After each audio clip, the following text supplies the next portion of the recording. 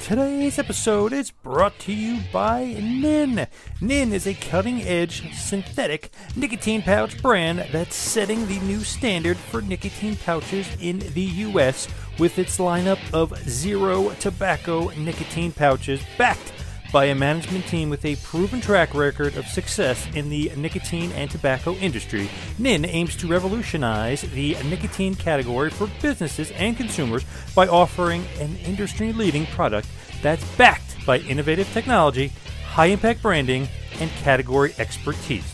They are maintaining a new era of nicotine products to take people's lives to the next level beyond the tobacco leaf. The inevitable conclusion is the complete removal of all harmful components of tobacco plants by redefining the customer experience. At NIM, their mission is to help spearhead the evolution away from tobacco and towards smarter nicotine alternatives. NIM comes in a few great flavors like cinnamon, wintergreen, spearmint, cool mint, and citrus chill. All flavors are available in 3 or 6 milligram strengths, large 34 millimeter pouches, 20 pouches per can, 5 cans per sleeve, 18 sleeves per case, so 90 cans total.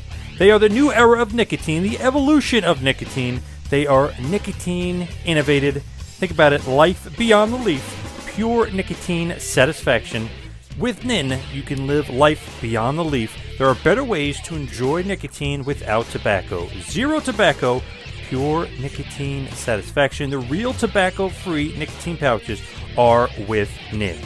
So go to ninpouches.com. That is N-I-I-N pouches.com. Remember, Nin. Live life beyond the leaf. The upcoming presentation is a two-man power trip of wrestling podcast production.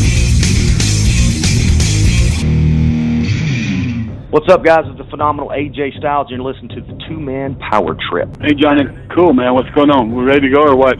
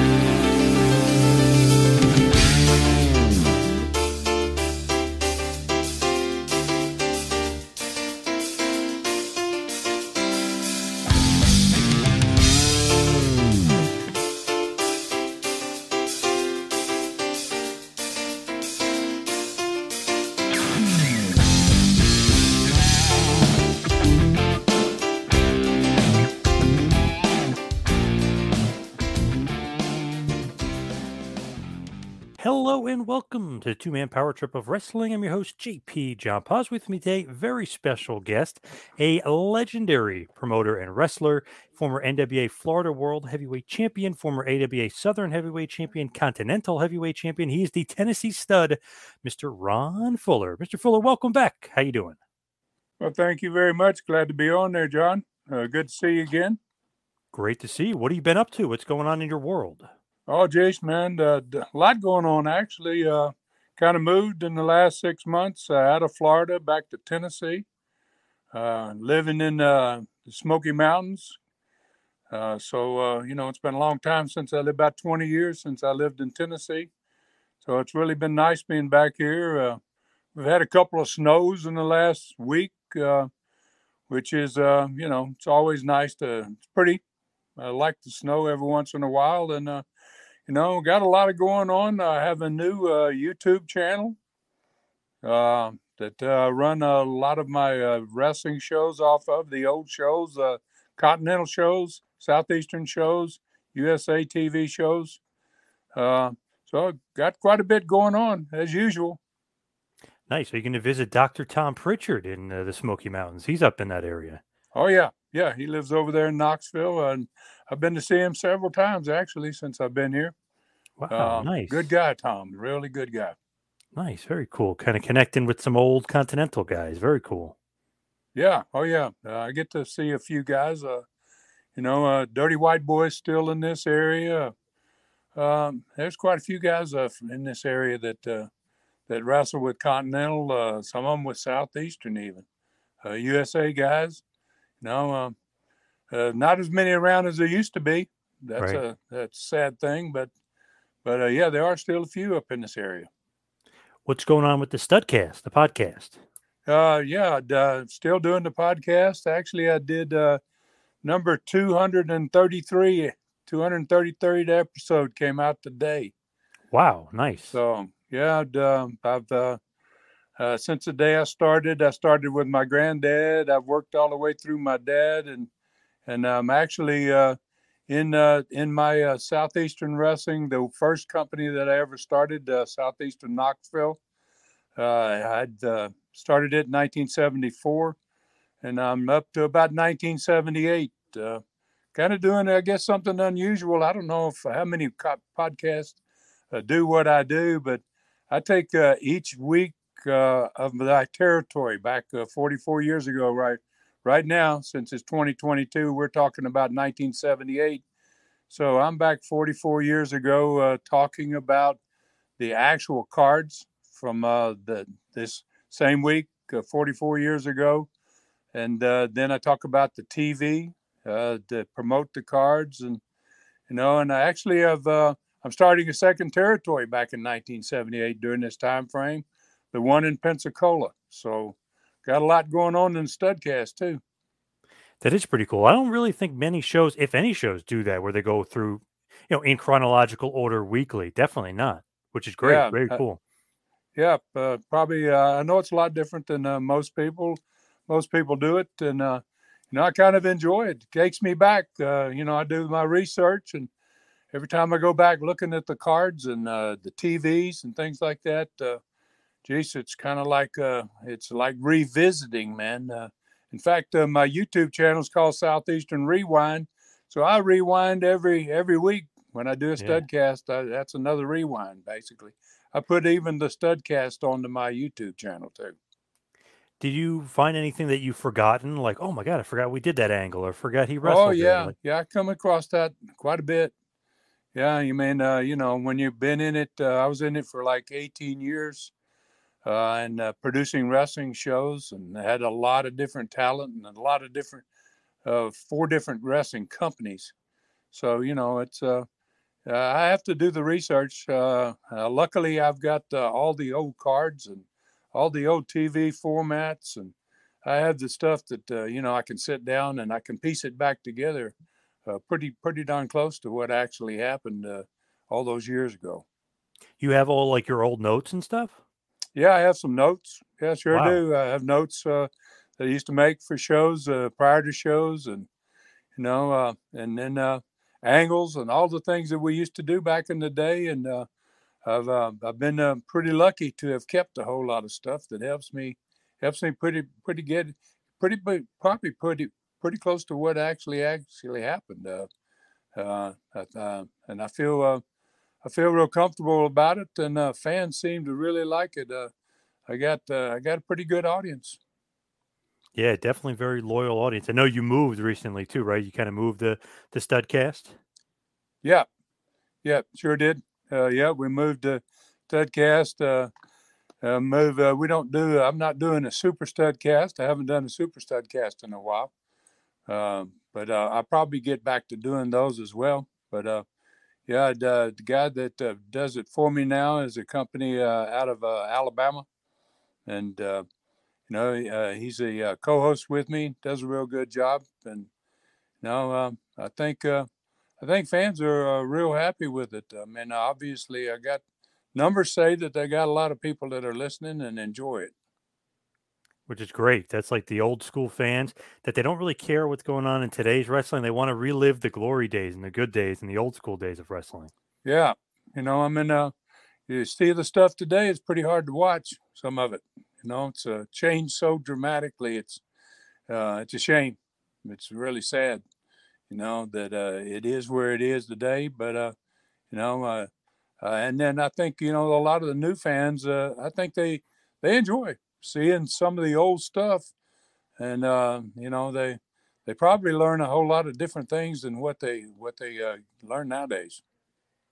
Do you watch any current wrestling? I know you said it stinks and it's not really as good as it was, but do you try to watch it at all? Or you can't even stomach No, it. I really don't. Haven't watched a show in probably maybe 20 years since I watched any wrestling. Wow.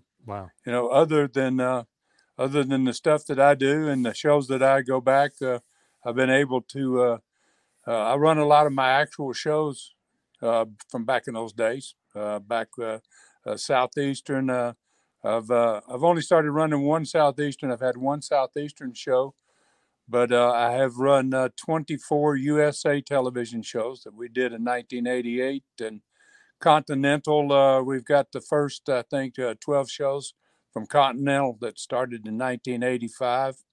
But I have all of them ready to go, and they're all in order and in sequence, so that fans, when they watch it, what made wrestling work back in those days is your storyline, and so my television is in the exact sequence it was when it was produced, so people get to see the continual storyline, and I think that makes it a lot more interesting for fans, especially if they're watching older programs, old school stuff.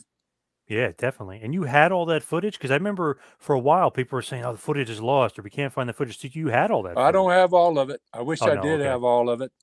I have all of the Continental shows.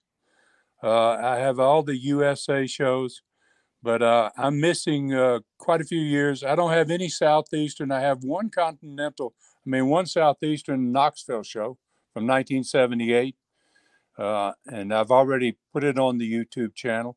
But I have there's probably no other Knoxville stuff. So Knoxville was over in 1979, and we went to Pensacola and started Southeastern there in Pensacola. And I have from about 1981 on from Pensacola. So I haven't shown any of those yet, and I've been trying to actually find some of these old shows so that I can keep them in order as much as possible. Now, what happened to the missing tapes? Is it just like lost over time? Did somebody tape over it? Like, what happened to those missing To the footage? original tapes, Yeah. well, I'll tell you what, what happened back in the old days, back in the 70s, everybody used to tape over their shows. That's what I We thought. had the old 2-inch tapes back in those days, big old canisters, weighed about 75 pounds each. And you transported them around, bicycled them around from station to station. But wherever you produced your first show, when that show finished its bicycle, for instance, in Knoxville back from 74 to 79, we had about 6 stations, and it would leave Knoxville. It would go to Johnson City, Tennessee. It would go to West Virginia, into Kentucky, and into a little station in Crossville, Tennessee, and eventually would come back to Knoxville. And then you would just tape over it again.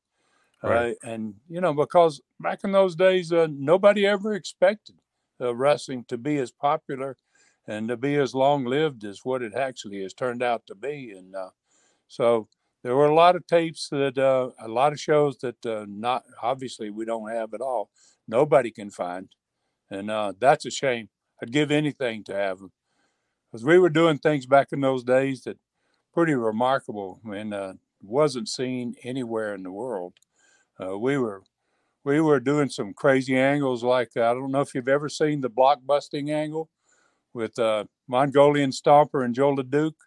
No, I love those guys, but no. I mean, we did some things that were just absolutely amazing, and those two guys wanted to really work an angle that would be memorable forever. And they came to me, and Joe LeDuc said to me, he says, "Ron, we want to break concrete blocks on our heads with a sledgehammer on TV." And I said, "You want to do what?" And Right. then Yeah. they told me, both of them, and both of them said, "Yeah, we really want to do this. We want to do it. We think we can do it. And I said, I think you guys are going to get hurt. I mean, this sounds pretty dangerous. And anyway, we had the Mongolian Stomper, who was managed by Gorgeous George Jr. He did it first on one show, 1 week, came on, sat down in the middle of the ring, put a concrete block on his head. Gorgeous George Jr. got behind him with a sledgehammer, hit him in the top of the head with a concrete block with the sledgehammer. And I thought it hit his head. I thought it actually hit him in the head, the sledgehammer. Right. And he kind of shook his head off, and Gorgeous George helped him up. And so 2 weeks later, Joe LeDuc came back, and we put a bigger block on Joe LeDuc's head because, it was an angle. And so obviously we wanted Stomper to prove that he could do it first. And then when Joe LeDuc sat down in the ring, Stomper went in the ring with Gorgeous George Jr., and Gorgeous George Jr. was going to hit him with the sledgehammer. And when Joe sat down, and they had a much bigger block, it was a cornerstone block. It probably weighed, I'm going to guess it weighed maybe 100 pounds. And he put that on his head. And when it came time for Gorgeous George Jr. to hit him with the sledgehammer, Stomper grabbed the sledgehammer, pushed Gorgeous George out of the way, and he hit Joe. And Joe actually really got hurt. He got hurt that day, and he went to the hospital. He was actually in the hospital for about 5 days. Wow. And it just, it did exactly what I told him. I said, I'm afraid you guys are going to get hurt, but they insisted they wanted to do it. And it was remarkable. We shot Joe LeDuc's doing it with a slow motion camera sitting on the apron. And it's just amazing, man. You showed that back in slow motion. And then there was this was 1977 when this was happening. And nobody was doing that type of stuff in 77, especially shooting anything freaky like that in slow motion. And, we did some pretty crazy stuff that, wow, it would have been priceless if you'd had it. If I'd had it today, there are some copies of that. There are some of those people that shot that stuff, that both those blockbusting things, and we'll be showing that on the Rewind station too, Southeastern Rewind. Nice. Joe LeDuc is luckily we do have that one. Yeah, Joe LeDuc's pretty crazy. Well, Stomper is too, but LeDuc's pretty crazy. Yeah, both of them pretty crazy. Those guys had matches together that were just unbelievable. Wow, they were crazy matches. I mean, I don't think there's ever been any bloodier matches than the matches those two had. Did you always enjoy kind of promoting almost more than wrestling? Because it seems like the promotion game, even with the hockey stuff, seemed like that was kind of your bread and butter. Yeah, I like to, obviously I like to book, and I like to promote. I like because you own the company, Mm-hmm. and that's a nice little benefit. I mean, obviously you make a lot more. Promoters and owners make a lot more than the wrestlers do, and I learned that pretty early from my dad and my granddad, both being in that position before me. And so, that's what I wanted to do. I wanted to not just be a wrestler. I wanted to own a company, and I wanted to run the shows. And wow, yeah, I mean that's what I really enjoyed. Hockey was it was like the same thing in a way. I mean, we kind of made it a show in a way. We created our own opening for hockey, and really we changed hockey. We changed hockey, man. We started with a minor league team in Nashville, and we had a first game introduction ever done on ice. And wow, it just took off. I mean, now everybody in hockey does it. I mean, Yep. They've all got the show, but we had the very first one, and a lot of the hockey owners didn't like it. The NHL people didn't like it. They thought it was too much showmanship, and I kept telling the guys that complained, the NHL guys that would come and watch the games, they would want to come in and tell me, you can't do this, man. This isn't hockey. And I said, well, gee, so we're in Nashville, Tennessee. I said, a lot of these people don't know a damn thing about hockey. I said, we want to excite them. We want to give them something different. Because I said, until we can make hockey fans out of them, we need to entertain them. Yep. And so, I kind of got into not just promoting wrestling, but after I got out, hockey became that was a lot of fun too. It was great because we got to do so many things that had never ever been done in that sport. It's almost like you brought pro wrestling to hockey. We did. That's basically what it was. And the first time we did a game opening in Nashville, Tennessee, we darkened the building. Building went black. We had three spotlights, and they were all just flying all over the crowd. We played Bad to the Bone. We introduced every player on the team. We did something that had never been done in hockey ever. The other team, they lined up across the blue line. They quit warming up because once we started to do the game introduction and the lights went out, they didn't know what was going on. They'd never seen anything like it. They lined up along the blue line, and we had a game introduction that just tore the house down. When I got involved in hockey, the first game I ever saw, a live game, it was an East Coast League game. Players just skated out. There was no introduction of anybody. It was really dead. I was like, gosh, we can make we can change this and get fans at least into the game before it gets started. And that night we did it in Nashville, that first one. Wow, there wasn't an ass in the seats, man. I mean, everybody in that building was on their feet. And we did it every night. And next season, everybody in that league was doing it. And 3 seasons later, NHL was doing it. So, we had a lot of fun with hockey, doing a lot of things that never been done. Yeah, very cool. So, like your love of promoting, your love of wrestling, obviously it's a family business. Was that ingrained in you, or it's almost like, you got to be in the business, Yeah, kind of, in a way. I mean, when you grow up as a wrestler's son, you go and watch your dad wrestle. I watched my granddad wrestle a couple of times. He wrestled for 40 years, more than 40 years. I got to see him a couple of times, but I was only 5, 6 years old. Don't remember a lot of that. But, when you grow up it'd be like being a football player's son or a basketball player's son, and you want to follow in your father's footsteps. And so Dad started training me and my brother to wrestle, to shoot. We learned how to really wrestle. We learned how to hurt guys and how to really what it was all about, the real side of wrestling. And then we got to go into the ring, and it was it's been a family business. I come from the oldest and the largest wrestling family in the world. I think me and Kevin Sullivan were trying to figure out how many members, because there's like 20, right, of your family. Yeah, there's about 23 guys that wrestled, that refereed. A couple of them refereed. Most of them wrestled. Me and my father and my grandfather, and then the Fields brothers. They promoted and owned their own companies.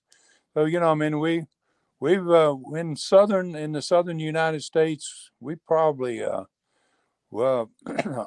one point my granddad ran wrestling in 12 states in the South back in the 30s and 40s. Wow. And then obviously Jimmy Golden, Bunkhouse Buck. I mean, there's so many others. And right, his son wrestles, I think. I mean, there's just keeps going and going. Yeah. Jimmy, great wrestler. His dad was a promoter and a referee. There's just a whole lot of family members that had a great life in wrestling until it kind of changed for everybody. Changed it for everybody dramatically, and it's a darn shame. It's changed so much so that there's a lot of people that sure gonna miss it for sure. Yeah. I mean, like your brother is like old school to the bone. Like you just remember even his character in like WCW. Just remember, like it's cool, old school heel manager, but the psychology he works backstage, just it's completely different now. Even a character like him and even Bunkhouse Buck, those guys are gone, long gone. Yeah. Oh yeah. My brother, he was a manager in WCW. He managed Austin before he became Stone Cold. He managed a whole lot of guys. Heck, Ming was his bodyguard. And then he went on to WWE and managed Jeff Jarrett. And so, Jimmy's done the Bunkhouse Buck out of for WCW and had done some things for WWE as well. And once I left in 1988 and retired from the wrestling part of it and got into hockey, I never went back and got involved until about 4 or 5 years ago. Never had anything to do with wrestling. And then I've kind of worked my way back into being recognizable and having somewhat a name in the sport. And pretty amazing, I guess, in a way to make a comeback after 30 years of not being in the sport at all and not being heard from or anything to do with it, and coming back and being able to make a name for yourself there again. So I've been kind of proud of that. Yeah, it's amazing. But why gone 30 years, though? Did you just get sick of the business or other ventures kind of took your time? Yeah, hang on. I couldn't hear you. What was that? Why gone for 30 years, though? Yeah, I'm having a little trouble hearing you. I'm sorry. Oh, why did you leave the business for 30 years? Hang on.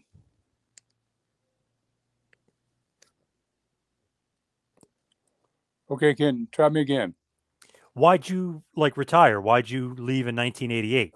Okay, yeah, I'd been in the business for since 1974. I'd been in the business for 14 years, and I had run 4 different companies, built 4 different companies, and I kind of burned out. To be quite honest with you, I kind of burned out on it. That it's pretty hard not just to be a wrestler, but to own a company and make sure that your company runs properly and you got the right wrestlers and you're putting together these shows every week, and it's 52 weeks a year. There's no time, there's no off time. And after about 14 years of that, I said, I'm done. And then within less than 2 years, I kind of accidentally got into hockey, and I spent 6 years in that, and basically retired then for many, many years. Didn't do anything. Got into ADT. I got into the business world, and owned an ADT company in Tampa, Florida, and it turned out to be a big business for me as well. We were the 12th largest franchise in North America for ADT. Wow. So, just been lucky with business. I've had some good success. Thank the Lord. Now, going back into wrestling side and the wrestling business, it was a rumor at one point you're supposed to be NWA World Heavyweight Champion. When was that, and is that true? Or actually, is that true first, and then when was that supposed to be, if it is true? When I started wrestling, I played basketball at the University of Miami, and I started wrestling in 1970 in the state of Georgia. My dad he was one of the owners there for Georgia Championship Wrestling at that time. And then I went to Florida after that, and I had played basketball at the University of Miami. So I went down to Florida and stayed there from 1970 to 1974. And about 1973, Sam Muchnick had kind of found out about me. I was making pretty much a pretty good name for myself pretty quickly in the sport. By 3 years in, I was winning. I was the Southern Heavyweight Champion, and I was winning championship belts. And Sam Muchnick out of St. Louis, who could get anybody he wanted, he told me, he called me up and said, "Ron, I'd like to have you come and work in St. Louis for me." And so I spent about 2 years working in St. Louis on almost every St. Louis show, which was the biggest wrestling event anywhere in the world. Sam Muchnick could get wrestlers from any place he wanted, and every time you went there, you would see the biggest stars in wrestling, and I end up, getting to wrestle some of the greatest. in St. Louis, and there was some talk that that they were considering me for NWA World Champion. Um, but I didn't put much stock in it. I really didn't. I didn't focus on wanting to do that, because I really didn't think that it was going to happen. Jack Briscoe had been the champion in Florida when I got there, and he ended up going to St. Louis in about 1971 and 72, and he ended up winning the world championship, obviously. So they thought that I would probably do the same thing. I think what happened in my case is I took a vacation in 1974, and I went to Knoxville, Tennessee from Florida. And I just by luck was watching a TV show. I spent a weekend there, and I was watching TV, and wrestling came on. And it was the worst wrestling program I ever saw. I was like, oh, this is horrible. I mean, gosh, I can't believe they're doing this. I mean, how are they making any money? And so I ended up becoming a promoter at 25 years old, probably the youngest person ever to own his first wrestling company. And I bought Knoxville, Tennessee, and I started Southeastern Wrestling. And that kind of took me out of the picture so far as being a champion was concerned. I mean, they talked to me about, there was a little talk about it, Ron, are you interested in the big belt? And I said, well, I don't know, not if I have to leave my company. So, but yeah, I had opportunity, I had made a pretty good name for myself in the first 3-4 years in the sport. And once I started my own company, though, I never really wrestled for anybody else after that. A little bit in Georgia in the early 80s because I wanted to be on the satellite station, TBS, back in the day because I wanted that worldwide exposure.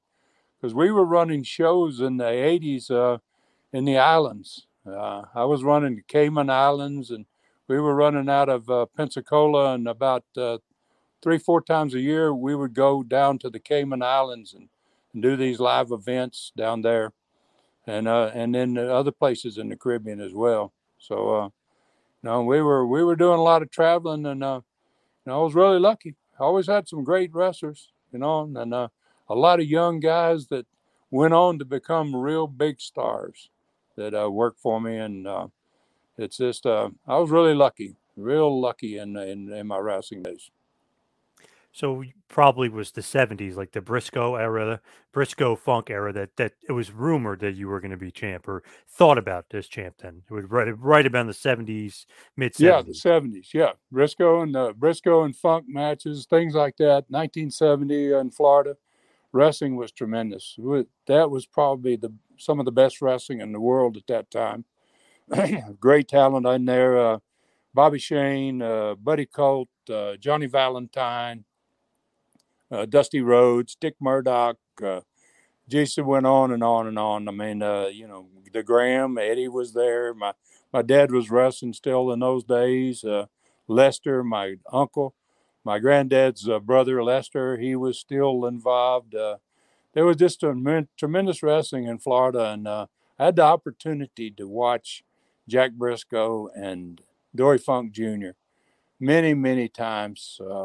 They had, to me, maybe the best of all-time NWA championship matches because Junior was not just a big heel that wanted to throw a lot of punches and wanted to fight, and not blood or any of that. They just went out and wrestled, and gosh almighty, they had unbelievable wrestling matches, just fantastic. All the guys in the dressing room would line up the walls. I mean, when those matches were on, nobody left. All the young guys, you had Dick Slater, you had Bob Orton Jr., you had Bob Roop, you had Mike Graham. Wow, just a bunch of young stars, guys that's going to go on to be big stars. And we'd stand along the wall, man, and watch those two work. And wow, the matches were just unreal. with you, it's funny because those matches are awesome, but it's funny like to see that you could have fit in there and could have been NWA champ. But I think Funk and Briscoe, you could still watch those matches today and great. I have old tapes that I converted to DVDs and stuff, and Funk and Briscoe NWA title matches are on there. Those matches are great still today. Oh yeah, wow. I mean, yeah, they're just they're classic. They're absolute classic wrestling matches. Because the traditionally these NWA champions, most of those heels were, they were the Terry Funk type. There was a totally different. Terry was a totally different guy in the ring than Junior was. Junior liked to wrestle. Terry liked to brawl. Terry liked to do it all. And that Dory Funk Jr. era, and especially working with guys like Jack Briscoe, who was a national champion. Hell, he only lost one match in his entire amateur career, I think. He was just a phenomenal wrestler, and to watch those guys. If people have never seen any matches between Dory Jr. and Jack Briscoe, they have the opportunity. Wow, I highly recommend. That's a good view. And I like the real feud between the Funks and the Briscoes, especially over the title. Him not wanting to job to Briscoe, then his truck. Remember that whole incident on the ranch? Right. So very interesting stuff that adds to their feud. Yeah. Oh, yeah. I mean, there's a lot more intrigue to that family relationship, the two Funks and Jack Briscoe. And actually, I was in Australia in 1973. In January 1973, I was there with Austin Idol, who was Dennis McCord back in those days. Bob Roop out of Florida was on that same tour. And that was when they were supposed to switch the title to Jack. And I'd been there I was going to be there for 3 months. And when they didn't switch the title, Jack was scheduled to come to Australia anyway, because he was going to be the champion. But so he came anyway, and then they brought me in the office in Australia, and they sent me back to Florida. They said, Ron, Jack's got to come here, and you're ready to be a star there. We're going to send you back to Florida to take Jack's place so that he can stay here longer than he was supposed to, because he didn't have the belt. And they wanted to try to get past that. So that's the way they handled it. I went back to Florida, and they pushed me right on top. I won the Florida Championship, the Southern Championship. I mean, my career really took off about that point where Jack didn't get the belt. Kind of a strange way to get to the top, but it kind of helped me in a way. Right. Eventually, Jack does get it, but from Harley. So, I mean, that's even more intriguing because Harley's just a transitional champ at that point. Yeah. Yeah, he ended up getting it, but he didn't beat Junior for it. I think he beat Harley for it. Yeah, I believe exactly. Harley beat Junior, and then he beat Harley, and he had his run, and then Terry beat him. So, all that, boy, that's a great time frame there back in the 70s. And that time frame, that group of champions from Junior up through Harley. Wow, all those guys were really, really, really phenomenal talents. Now, after Harley, obviously, is the Flair era, but you wrestled Rick for the title a few times, right? Yeah. Oh, yeah. Rick and I wrestled, God, I don't know, maybe 20 championship matches over a 4-year period of time, 5-year period of time. Bob Armstrong was big in Continental and in our same company, part of our company. And Bob must have wrestled him another 20 times. And yeah, Rick's great in the ring. Fantastic guy. I mean, wow. That NWA belt was carried by some really heavy duty dudes. With Flair, I heard both in the ring and, behind the scenes and backstage and partying maybe outside, he would take over the territory quite literally. Is that true? He would become, Ric Flair, and everyone's following him to the clubs and going out to the bars with him. I mean, he would take over, right? Oh, yeah. Rick was a partier, man. And first time I ever met Rick was in St. Louis. And, he was out of Carolina, and he came into St. Louis. He probably worked 3 shows. I didn't work with him on any of those shows, but, and wow, what a partier he was. He was like crazy. And then when I got my Continental company going down there, he used to love to come in. He would stay a week, usually a week at a time, and he would take my heels out, the whole heel crew. And it was kind of like a joke between me and him. It wasn't too funny for me, but it was real funny for Rick. And he knew we made TV on Saturdays. We were doing our TV show out of Dothan, Alabama. And on Friday nights, whatever city we were in, he'd take all the heels and he'd get them all drunk, and he'd get them. Then the next day, they'd be showing up for TV, and they'd be, oh wow, they were all dead, and vomiting and this, and I was like, wow. And then he would call me up. He knew the management of the TV station there. He would call the television station, and he would tell them to go get me, and then I would go and get the phone. And as soon as I got it, I knew who it was before I even got there. And as soon as I say hello, he'd say, how'd they look, Ron? How did they do today? Right. And I was like, oh, come on, man. Rick, you got to stop this. He would kamikaze. That was his drink. Rick liked to drink the kamikazes. And what was really funny is Arn was there during that time frame. And that's where Rick and Arn really got tied together, was during that Continental run where he was coming in quite a bit. And Arn would go with him. He was one of the guys he was young and he wanted to do everything that Flair did. And Flair was the big guy. He was the role model. Yep. And Arn caught him throwing his kamikazes. He wasn't drinking them. He would order everybody the kamikaze, and then he'd have them all. When they weren't watching, he'd take his kamikaze and throw it over his shoulder, right? Yep. And Arn caught him doing that, and Arn told me, he said, Rod, he said he don't even drink the kamikazes. He goes, he just gets us all drunk, and he don't get really drunk. I said, what's that tell you, Arn? Oh, great. It was a great time for him, man. It was wonderful to be a wrestler back in those days. That's great. Great story on Flair. And you're still buddies with Arn today, right? I see you guys doing some shows together. Yeah, still, and I've done the Super Stud Cast with Arn, and Arn and I are real good friends, and a whole lot of guys. A lot of guys that went on to be huge stars wrestled for me for years before they got to that level. Honky Tonk Man, Hulk Hogan.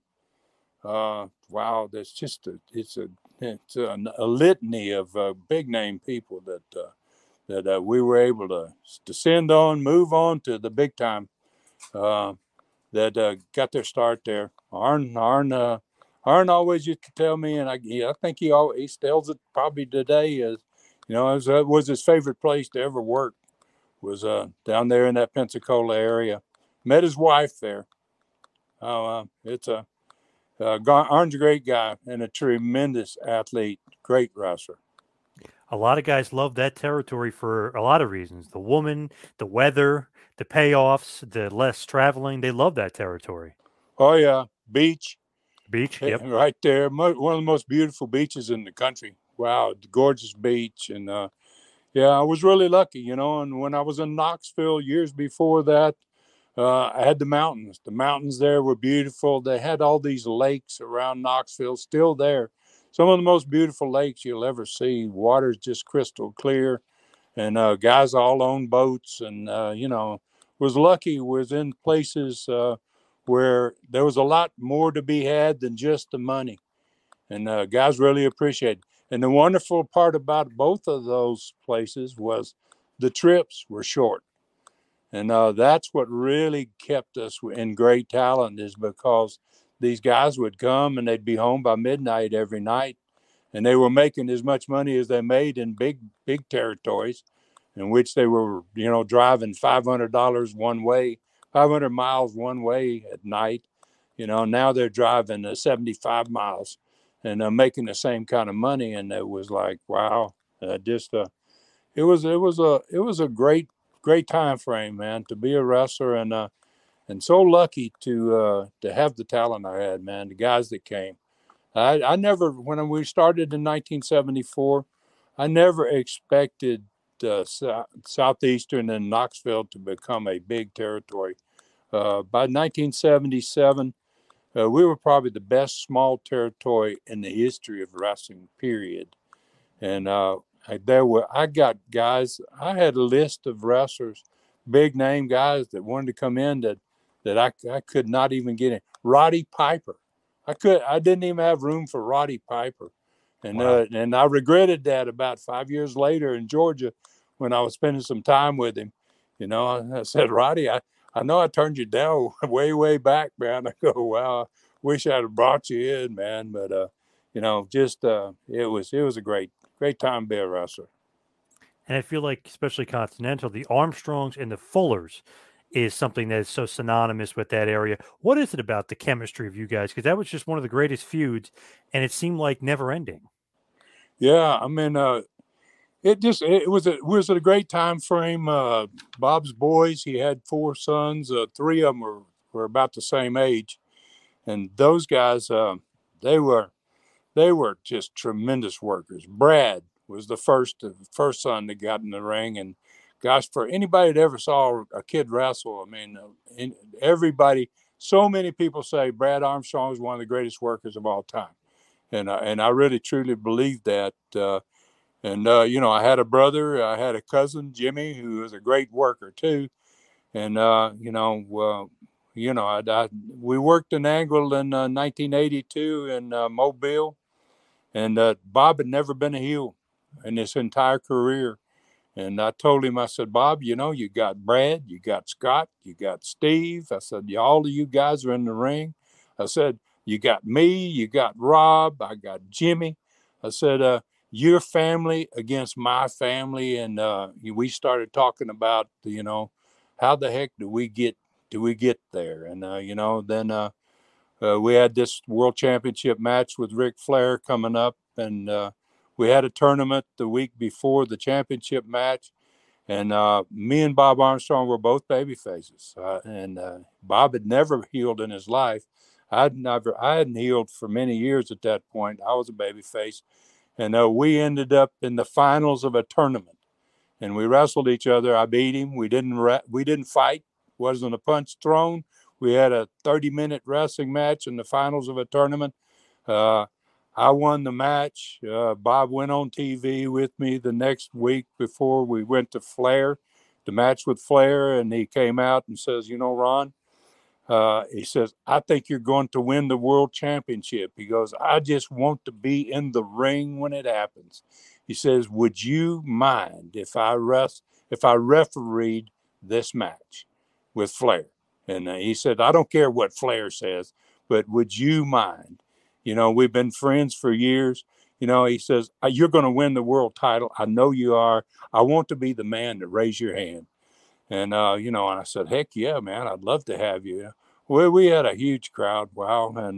And then Bob turned heel that night. And after that, we had the longest run, the longest family feud in wrestling history, undoubtedly. That was 1982.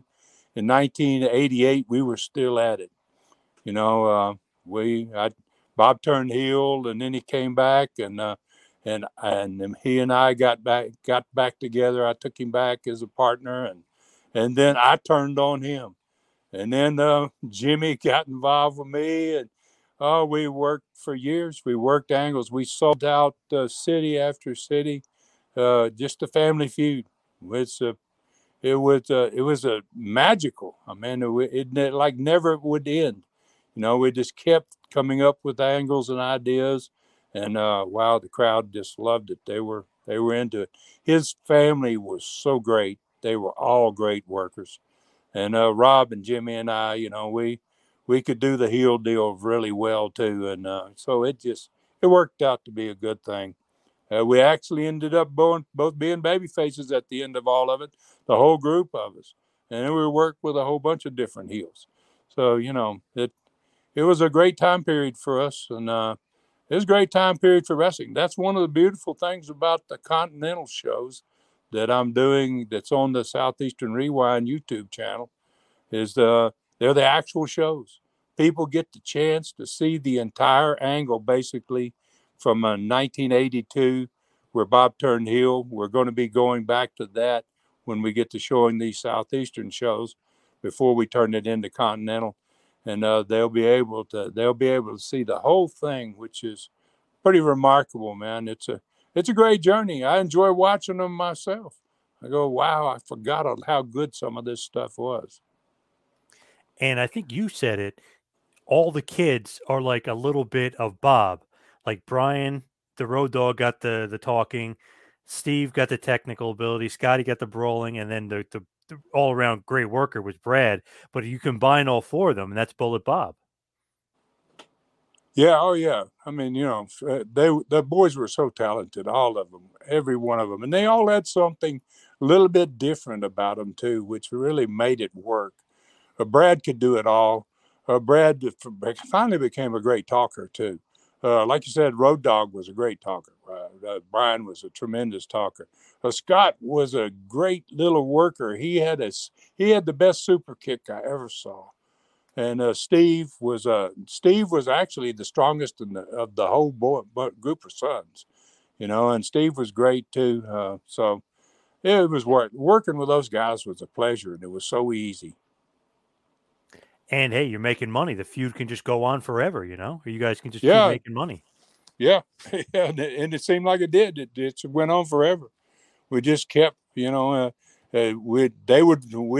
turn heel, then they'd turn heel, and we'd go back and then back and forth, and wow, it was a beautiful time. One thing that I had to bring up to you was Plan B. And obviously we're going back to the late 70s, I guess, really early 80s. Plan B in Knoxville. What was the deal? What happened there with Garvin and Roop and Orton and Malenko? We had in 1979, we had what I call the Knoxville War. And those guys decided that they want to run their own company. They wanted to break off from my company. And so they started their own little company. They had their own television. And toward the end of 1979, I sold out. I sold to my part of Southeastern. I sold my Southeastern Knoxville company to Jim Barnett out of Atlanta. And then that's when I went down to Southeastern full time in Pensacola, and we built that one from there on. But those guys were there for about 6 months, running their own TV, trying to compete. And then toward the end, they realized that they weren't going to be able to win, and they made these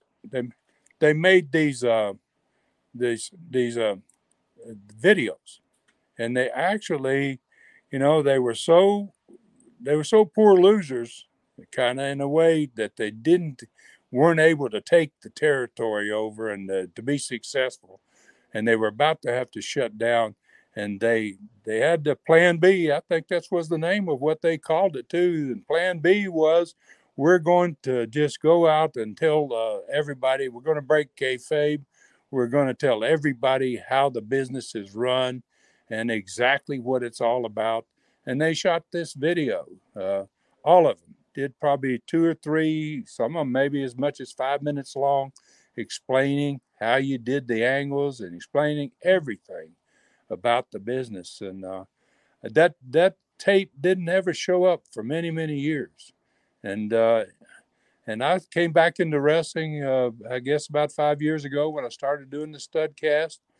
And some guy called me and he said, "Ron, have you ever seen these videos of the 5 guys from the Knoxville War that outed the business, that just told everything about it?" I said, "What are you talking about?" And he goes, "You haven't ever seen it?" And I said, "No, what are you talking about?" And the guy sent them to me. And so, wow, man, it was like, for anybody that never seen it, it's a remarkable piece of film, man, all of that stuff.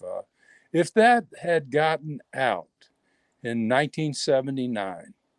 With wrestling being as popular as it was around the world. And those guys were pretty reputable guys, pretty big name guys. It wasn't like somebody that was unknown and that was just mad at the business or whatever. Their names and their reputation had a little bit of clout to it. And if that had ever got played, those videos, it would have really affected the future of wrestling back from 1979 on. Yeah, would have killed the business, killed kayfabe, right?